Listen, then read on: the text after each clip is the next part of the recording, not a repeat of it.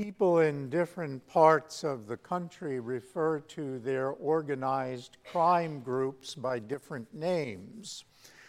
Depending on your geography, the local bad guys may be known as the outfit, the mob, the mafia, or the syndicate.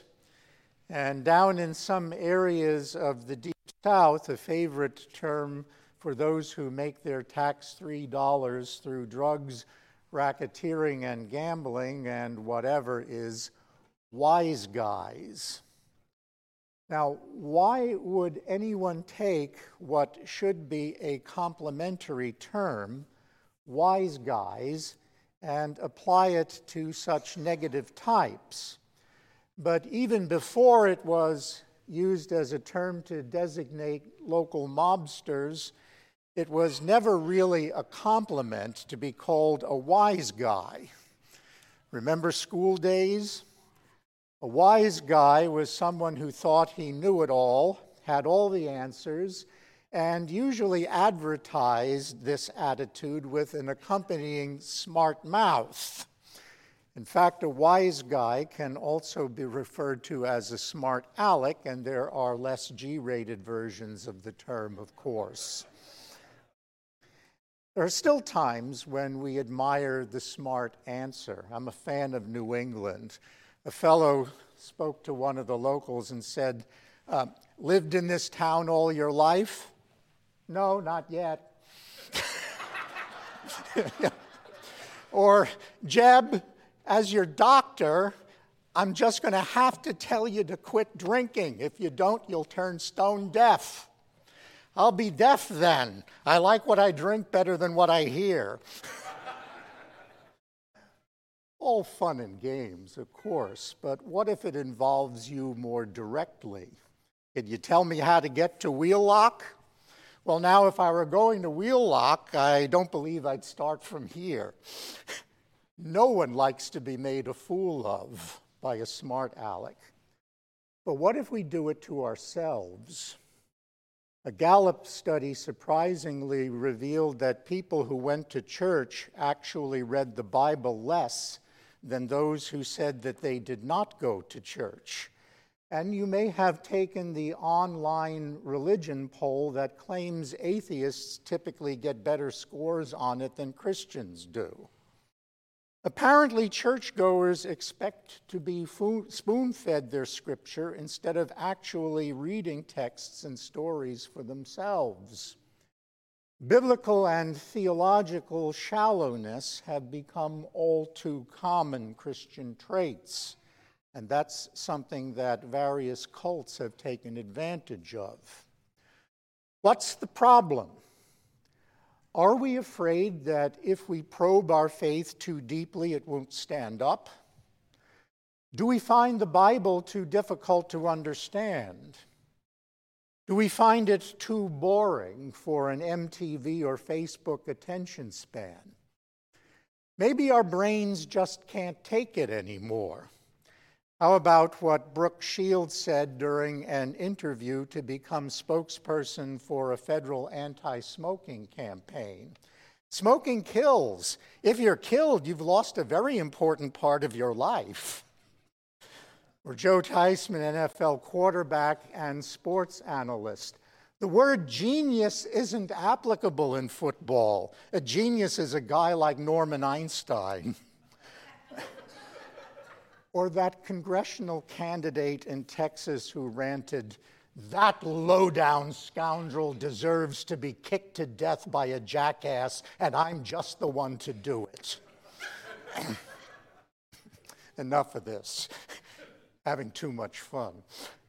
If St. Paul were writing this epistle text directly to us instead of to the Corinthians, would he criticize our quest for wisdom? Who's interested in that anymore? Contrary to the law of supply and demand, the shortage of wisdom doesn't seem to have driven the price up. Better to be successful or feel good than to be wise, we say.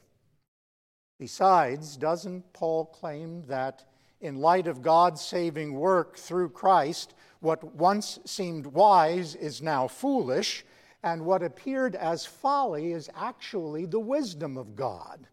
How am I going to make heads or tails out of that kind of talk? Really? Isn't it only one more sign of our laziness and mindlessness to think that when Paul rejects human wisdom, he's somehow promoting a dumbing down of the spiritual life?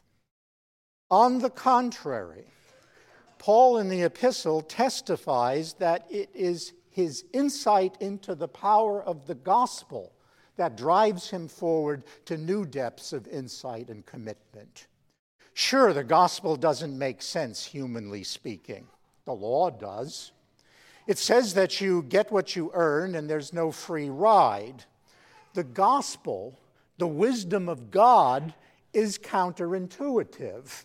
That's the real reason it can be so hard sometimes to get God, to get what he's up to understand anything about what he's doing in your own life. Who can win by losing? But that's what the cross is all about. It must have been hard for Paul to admit that as a preacher he was weak, fearful, and trembling. Yet in the wake of this admission, he fearlessly advocates abandoning the ideas about wisdom that you brought with you from toddler days on. Instead, he calls for grabbing hold of the wisdom of God found in the foolishness of Christ crucified.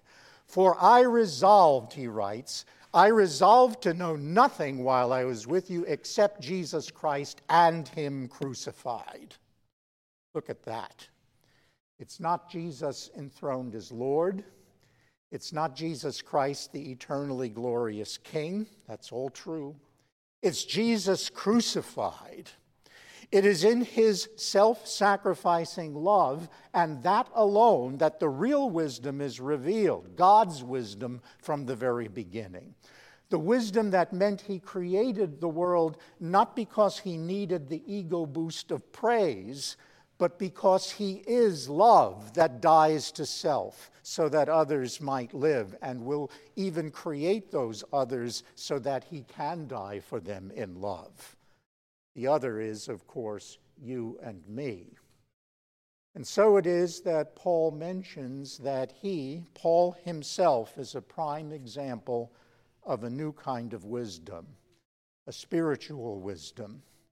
He writes, my message and preaching were not with wise and persuasive words, but with a demonstration of the Spirit's power, so that your faith might not rest on men's wisdom, but on God's power. By the ways of worldly wisdom, billionaires, Bill Gates or Elon Musk, are wise. By the ways of spiritual wisdom, Mother Teresa was wiser than all the CEOs of all the Fortune 500 put together. In the estimate of the public, what are the best schools in the country? Harvard, Yale, Stanford. But Jesus didn't go to the academy or lyceum at Athens to recruit his disciples. He calls those very disciples then the salt and light of the world and a city set on a hill.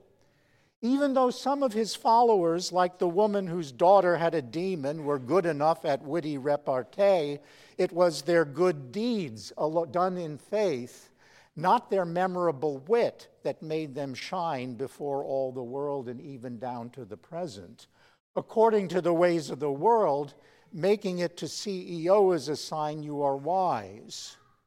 But in the eyes of God, being rejected, ridiculed, and crucified on account of your Father in heaven is wiser still, because that's the way God is. Who are God's wise guides? Is one Mariah Carey who said, whenever I watch TV and see those poor starving kids all over the world, I can't help but cry. I mean, I'd love to be skinny like that, but not with all those flies and death and stuff. Much better are Dr. Bill and Kathy McGee. You've probably never heard of them, but they're a husband and wife team who founded Operation Smile 35 years ago or so to provide free of charge facial surgery for children who were unable to smile or who had facial deformities. Traveling to the Philippines, they found hundreds of children ravaged by congenital facial abnormalities who could not afford treatment. And since Operation Smile has now since provided 3.5 million patient evaluations and over 200,000 free surgeries. There are plenty more organizations like that. And you? Maybe you can't be a Grandma Jane Markham who took an early retirement from teaching and took off for China, where she teaches an enthusiastic bunch of orphans at the House of Hope. Maybe you can't do what people like she and these others have done, but comparisons and contrasts among people and between gifts means nothing in the real wisdom, God's wisdom.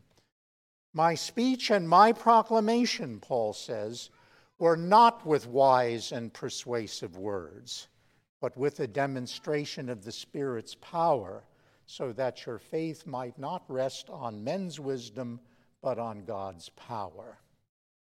What then does the wisdom of true humility mean? Our Old Testament reading, Isaiah 58, gives it.